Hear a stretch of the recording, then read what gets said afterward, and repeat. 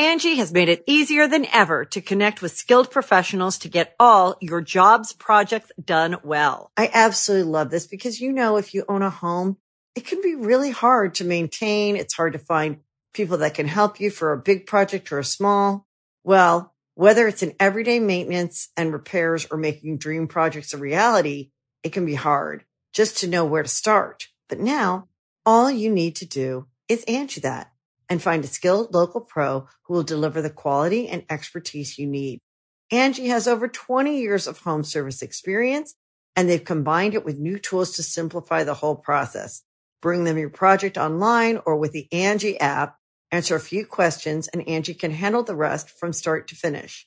Or help you compare quotes from multiple pros and connect instantly, which means you can take care of just about any home project in just a few taps. Because when it comes to getting the most out of your home, you can do this when you Angie that. Download the free Angie mobile app today or visit Angie.com. That's ANGI.com.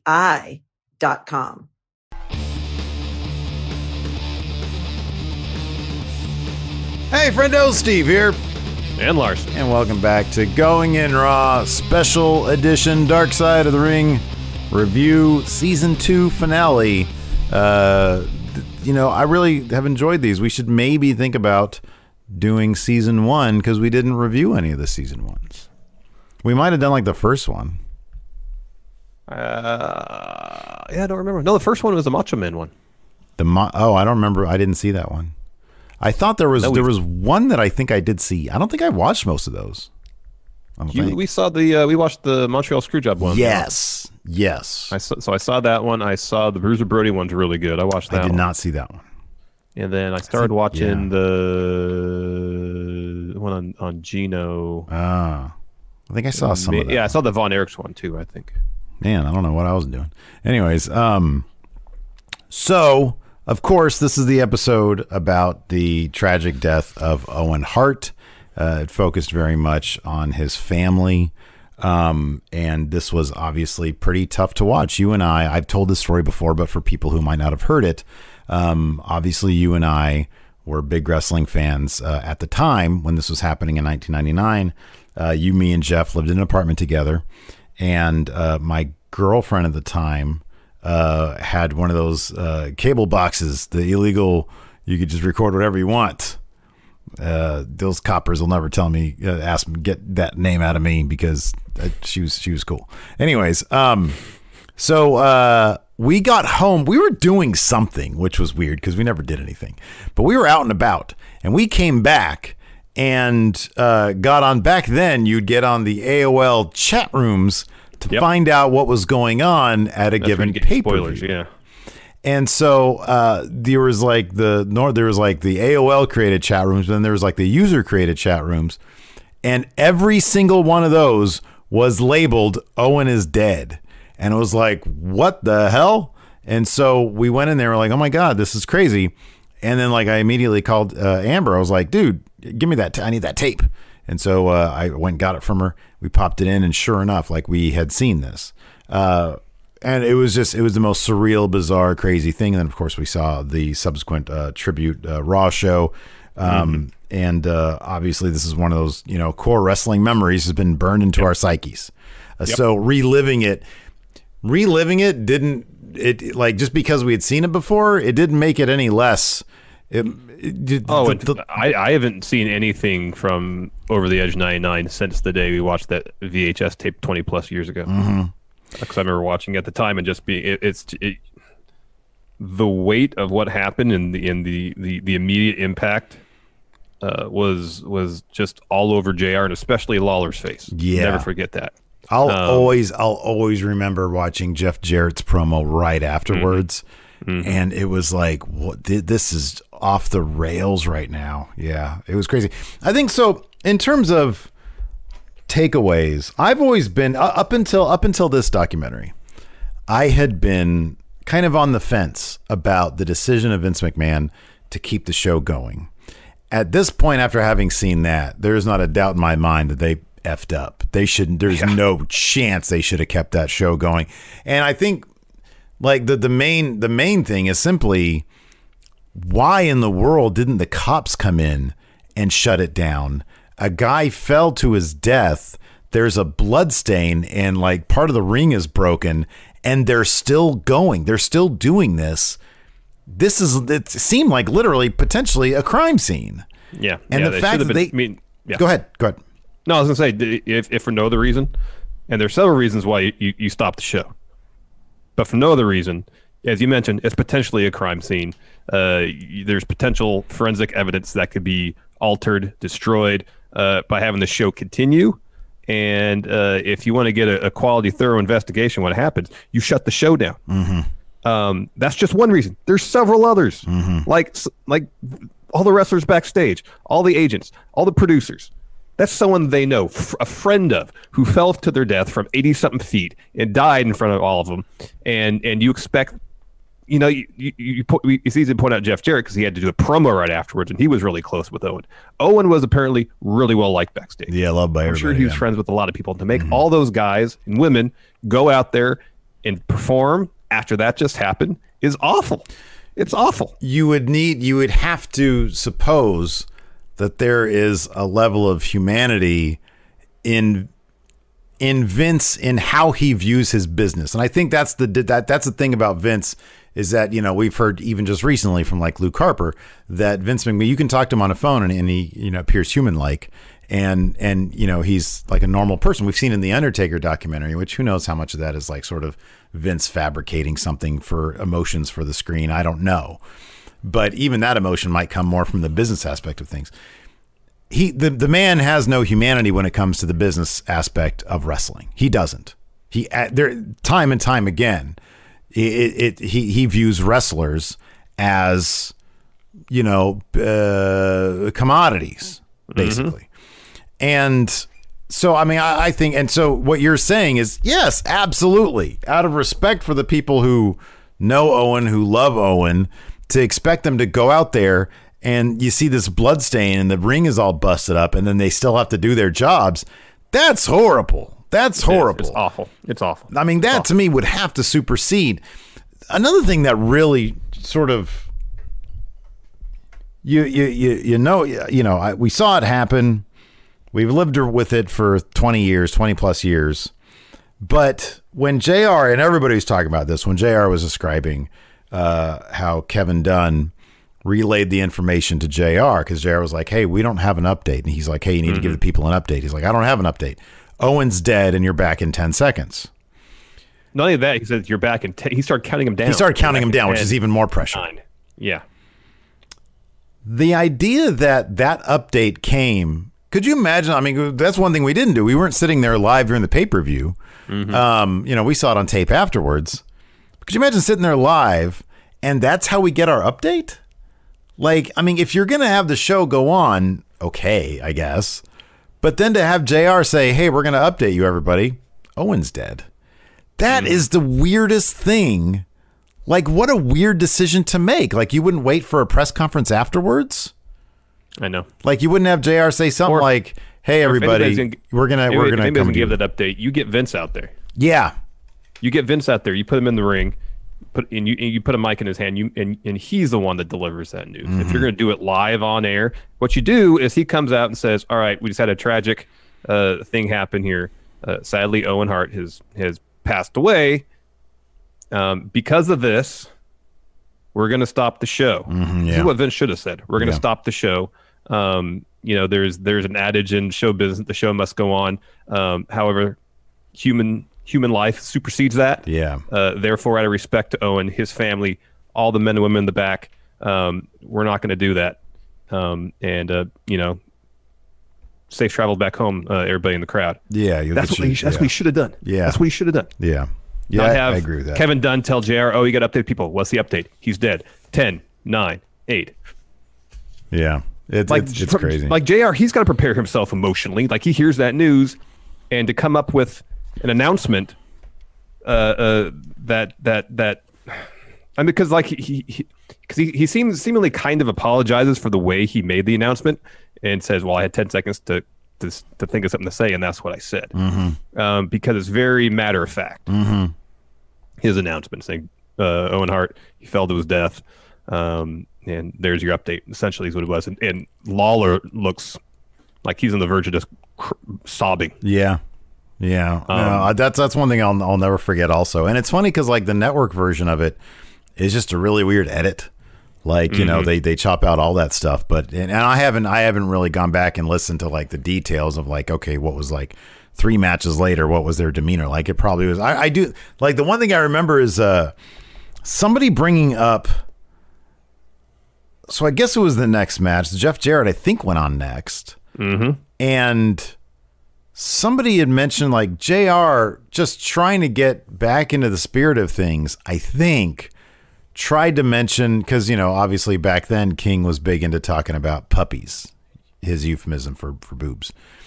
And I think JR threw Lawler like a softball to say something like that to get him back in the spirit. And Lawler just said, yeah, those puppies are something else. Like it was dark. It was like messed up. Yeah. Let me ask you this. All right. Because this is another sort of takeaway from the entire thing. Owen's family comes off amazing here. Owen's wife, widow, a doctor. They've raised, I think, $4 million is what the number that I heard. All right. For the Owen Hart Foundation, which then I found out was they gave scholarships to college scholarships to people in the area who couldn't afford to go to college. They put people in homes who couldn't afford homes. All sorts of great stuff. You mentioned this off camera. His son was he interviewed extensively in this. He comes off. I mean, he's a lawyer. He comes off as a very impressive person. Yeah. This is a smart family. Yes. Obviously, at this point, I think you and I are both of the opinion that, and I've always been of this opinion that Owen, there's no way that she would let Owen, and there's really no reason for her to, because this company was horribly negligent in killing him. Why wouldn't the Hart family have stuck by Martha Hart?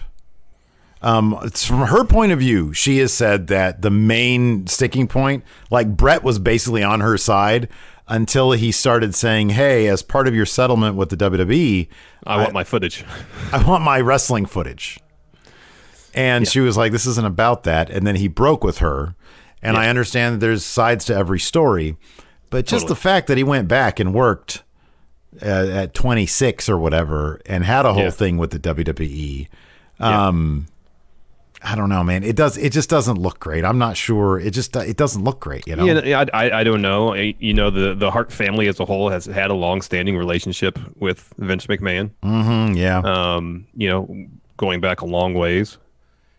So without knowing the exact ins and outs, the dynamic of that relationship between Stu and Vince, and obviously Brett has a very complicated relationship with Vince McMahon.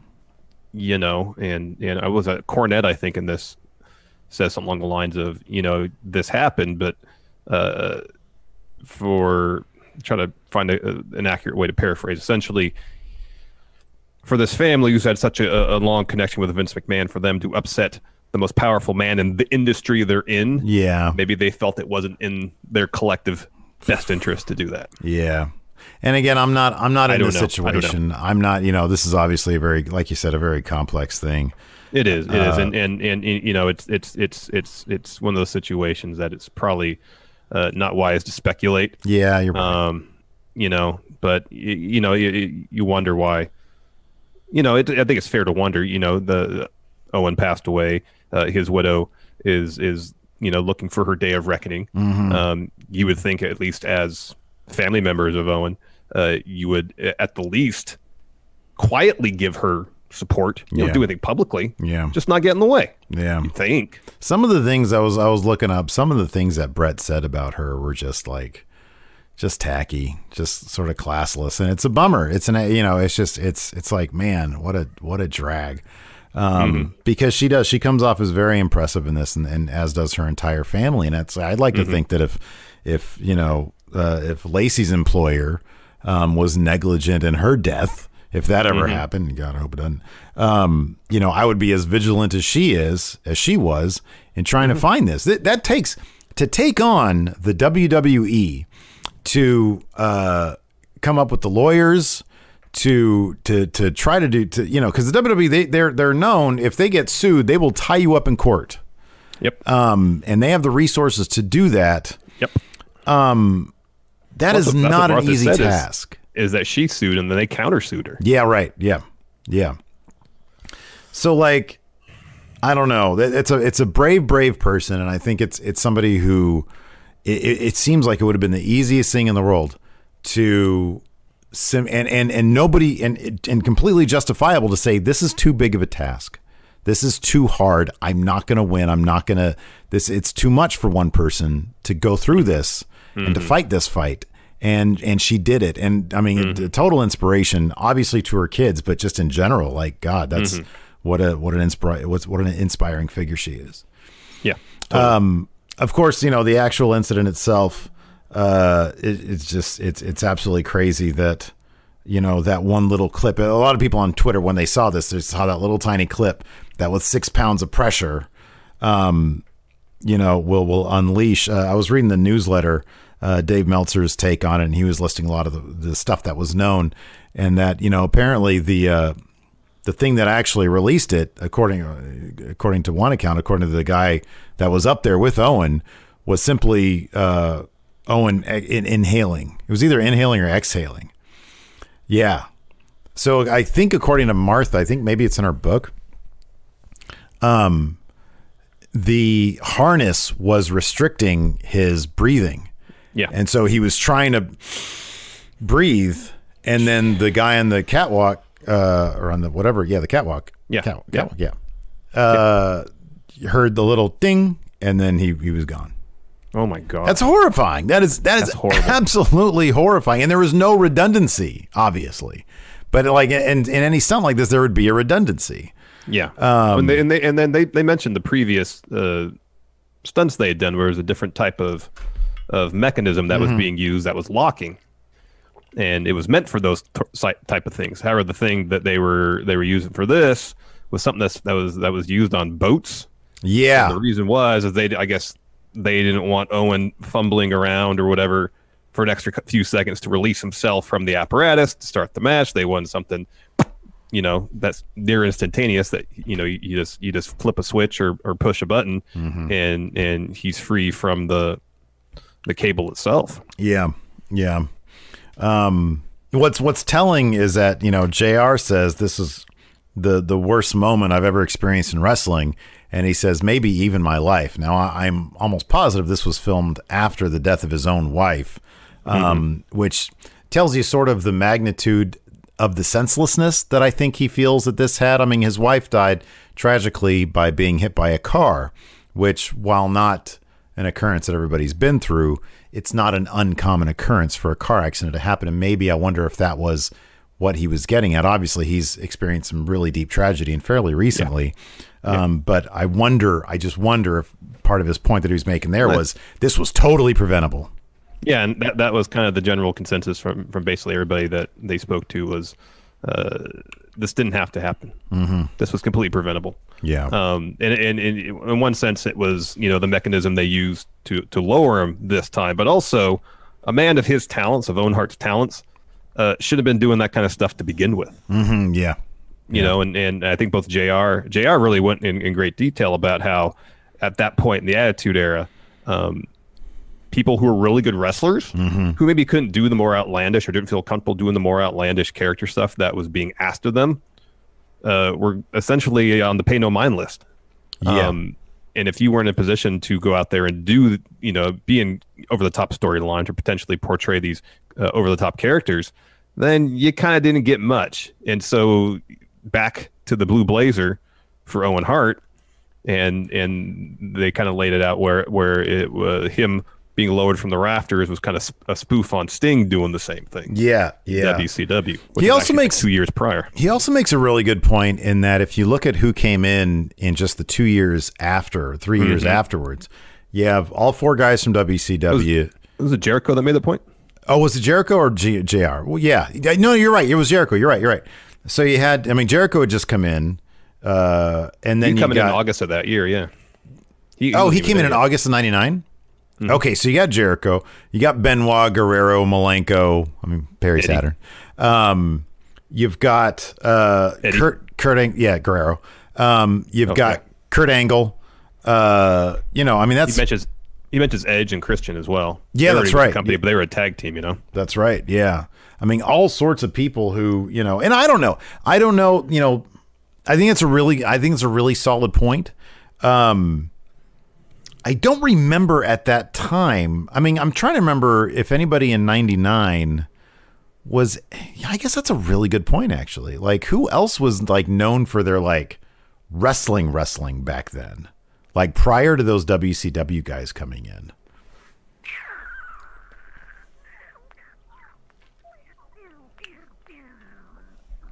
Really that's a weird in between moment, where they were getting away because like in the mid 90s, there was a lot of great wrestlers in WWF. Yeah, you had Brett, you had Sean, they were both gone.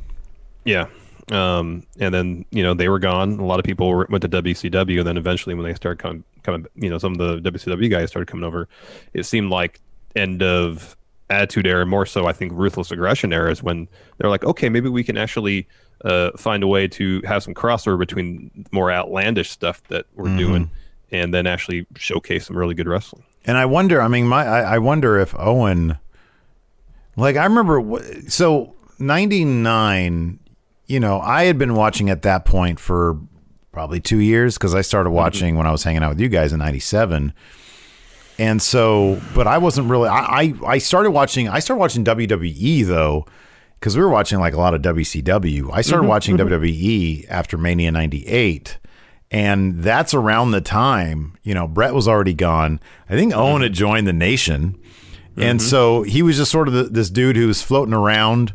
I didn't really know about Owen's like wrestling skills until a lot later because I just wasn't exposed to it. And at that point I wasn't like digging back. I could have watched some tapes maybe from like the mid 90s, but I wasn't really 90s, doing that.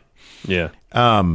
So like, I only knew Owen as the sort of semi-comedy act. That's how I knew him. I knew him as the guy running around screaming, "I am not a nugget," in the Nation, which was weird. Enough, and it's time for a change. Yeah, that stuff. And then, and then he was the Blue Blazer, and that's how I knew him. I didn't know that he was like this really, really good wrestler. When I was getting back into it, it was around the time that Bret Hart and Stone Cold were in the midst of their feud. So that's when Owen was part of the second iteration of the Hart Foundation. He always had his Flambies with them, that kind of stuff. And I remember a little bit of the stuff like when he first showed up in WWF when I was still kind of off and on watching in the early 90s. But yeah, I mean, you go back and watch some of the stuff he was doing in Stampede, stuff he was doing in Japan. It's off the charts, man. Oh, yeah. Some of the stuff they showed, especially in Stampede, that bit where he jumped off to the backflip off the guy's shoulders and stuff, that was crazy. Yeah. Another thing that was pointed out here, which I thought was interesting and seemingly a stark contrast with like the rest of his family, was the idea that Owen was basically, if they are to be believed, his family is to be believed, saving up to get out. He loved spending time with his family. That's what he liked to do. He viewed wrestling as that thing that he's going to do. He's going to save as much money as he can. He lives frugally, and frugal. And he's going to get out and be with his family, which obviously makes this all the more tragic. But it also makes it quite a bit different than somebody like, for example, Bret Hart, who, if it wasn't for Goldberg kicking him in the head, he probably would be still wrestling as much as he can. Probably. So that was kind of interesting. Yeah. And the whole thing culminates, the episode does, in the question about should Owen be in the WWE Hall of Fame? And, you look at his resume based on that, absolutely deserving. Yeah, of course. Absolutely deserving. The final say comes down to Martha. And given her perspective, given her son's perspective, their daughter's perspective, it makes all the sense in the world why they would not want him in that. But there's that hey, this is the company that due to their negligence took our father, my husband, away from me. But also the fact that they have Owen's foundation which is, allows his name to live on and help people. Yeah. And their family thinks that is a more fitting legacy to honor his name than anything WWE could provide. I mean, you and I both consider the Hall of Fame as it's just the silliest thing anyways. Yeah, it's some of the names in there. It's like, every year they have some filler names, and it's like, and that's within the context of, like, when I think of a Hall of Fame career, like if you look at all the other like actual professional sports, the criteria is pretty hardcore. You know what I mean? Like you have to be one of the greats to get into, like, for example, the NBA or the basketball Hall of Fame. The thing is that every other Hall of Fame, there's a voting body. Yeah. You have to achieve a certain percentage of the vote to get in. In some Hall of Fame, I believe, like the football, they have a couple rounds where there's a list of semifinalists of 20 or so, and I think every year 5 or 7 get in. Major League Baseball, there's some years where like there's one person that gets in because no one else gets 75% of the vote. Yeah. WWE Hall of Fame is all to the whims of one man. And if you're in Vince's good graces and he likes you and thinks having you on the broadcast to give a speech will draw viewership, he'll induct you into the Hall of Fame. Yeah, exactly. Yeah, it's all just a sham. And so, like, nobody ever actually tunes into the Hall of Fame and like is like, oh wow, what an honor. This is great. They deserve it. So yeah. Anyways, no, I take no issue with that whatsoever. I mean, it's like, it would be so, I don't know, it'd be like peeing on his name if they actually did let him do that, And Brett's point is, well, a lot of people should know his name, and what he did. I'd love to sit down with his kids and let them know what kind of person their dad is. I'm pretty sure their mom knows and has told them what kind of person their dad was. And if Martha and her and Owen's children think that the best way to preserve and advance Owen's legacy is through this foundation, then more power to him. Yeah. More power to him. Yeah. No, I mean, and if you want to talk about Owen the wrestler, then just talk about Owen the wrestler. He doesn't need to go in the Hall of Fame to do that. Yeah. Just talk about Owen the wrestler. Yeah. Again, this episode sort of, it's funny because they're never super overt about it, but every episode Vince is the background villain, and every episode Vince has one little moment where you see what a piece of shit he can be. And he's snapping at that reporter, man. Yeah. I don't appreciate your sarcasm, lady. Lady? Who says lady to a person? And you're talking about a dude's death. Yes, you should be wanting to know what happened. Not just, he's got to be the most... Oh, my God. It's infuriating, man. It really is. Like, I saw this and I started thinking about him crying at the Undertaker thing, and I'm like, you fake piece of shit. What does Undertaker mean to you personally? I can't. Stop, please, no, stop. Get out of here with that. Anyways, that's it for Dark Side of the Ring. Who's up to... I'm going to watch some more WWE tonight, by the way. Oh, yeah. SmackDown tonight. It's a funny thing, though, man. It's like, Vince McMahon, he's such a damn crook. But it's like, I don't let that... There is an element with me personally, like, we got to compartmentalize, as you like to say. It's like, but yeah, Vince McMahon is seemingly subhuman, but I really enjoy pro wrestling. And I like to think that pro wrestling is so much more than him, even though sometimes it seems like it's not. Well, in his mind, that's definitely not the case. Right, true. Here's the thing, is as much as I find some of Vince's actions and decisions questionable, there's a lot of really good performers and seemingly a lot of really good people under his employ. True. And while at times it pains me to support WWE because of Vince, knowing that in my mind, at least I can do the mental gymnastics to make this seem the case. I am watching not to support Vince. I am watching to support the men and women who are out there working, putting on amazing matches to entertain us. So I will support the wrestlers and not have to give a damn about what's going on in the executive office.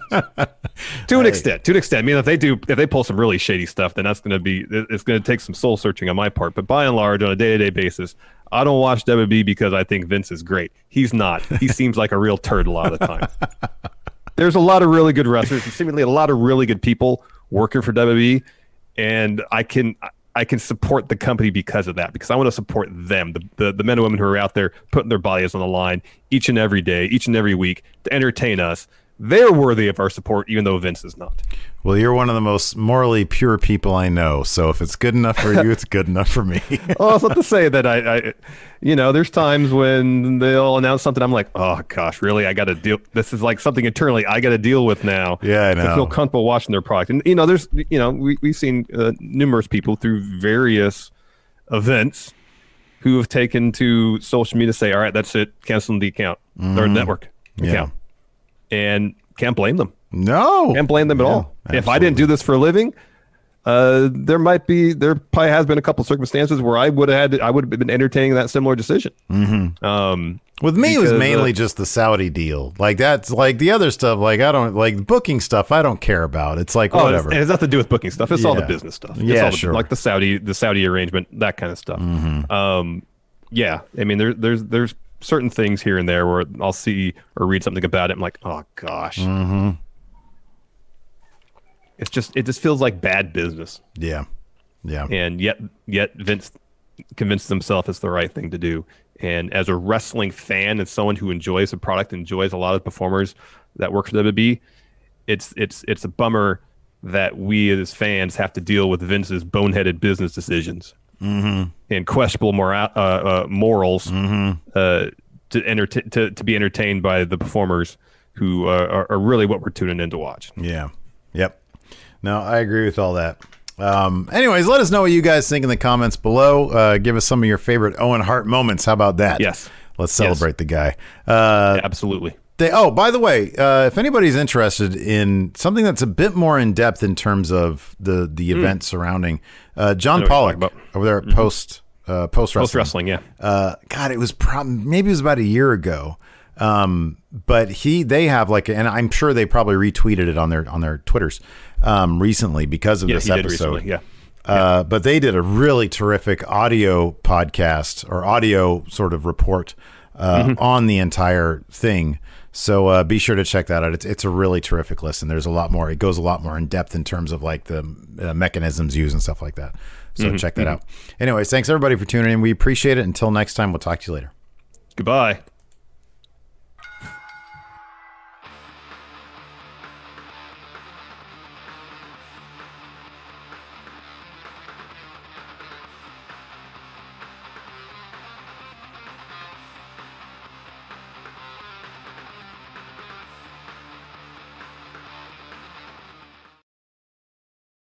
Angie has made it easier than ever to connect with skilled professionals to get all your jobs projects done well. I absolutely love this because, if you own a home, it can be really hard to maintain. It's hard to find people that can help you for a big project or a small. Well, whether it's in everyday maintenance and repairs or making dream projects a reality, it can be hard just to know where to start. But now all you need to do is Angie that and find a skilled local pro who will deliver the quality and expertise you need. Angie has over 20 years of home service experience, and they've combined it with new tools to simplify the whole process. Bring them your project online or with the Angie app, answer a few questions, and Angie can handle the rest from start to finish. Or help you compare quotes from multiple pros and connect instantly, which means you can take care of just about any home project in just a few taps. Because when it comes to getting the most out of your home, you can do this when you Angie that. Download the free Angie mobile app today or visit Angie.com. That's ANGI.com.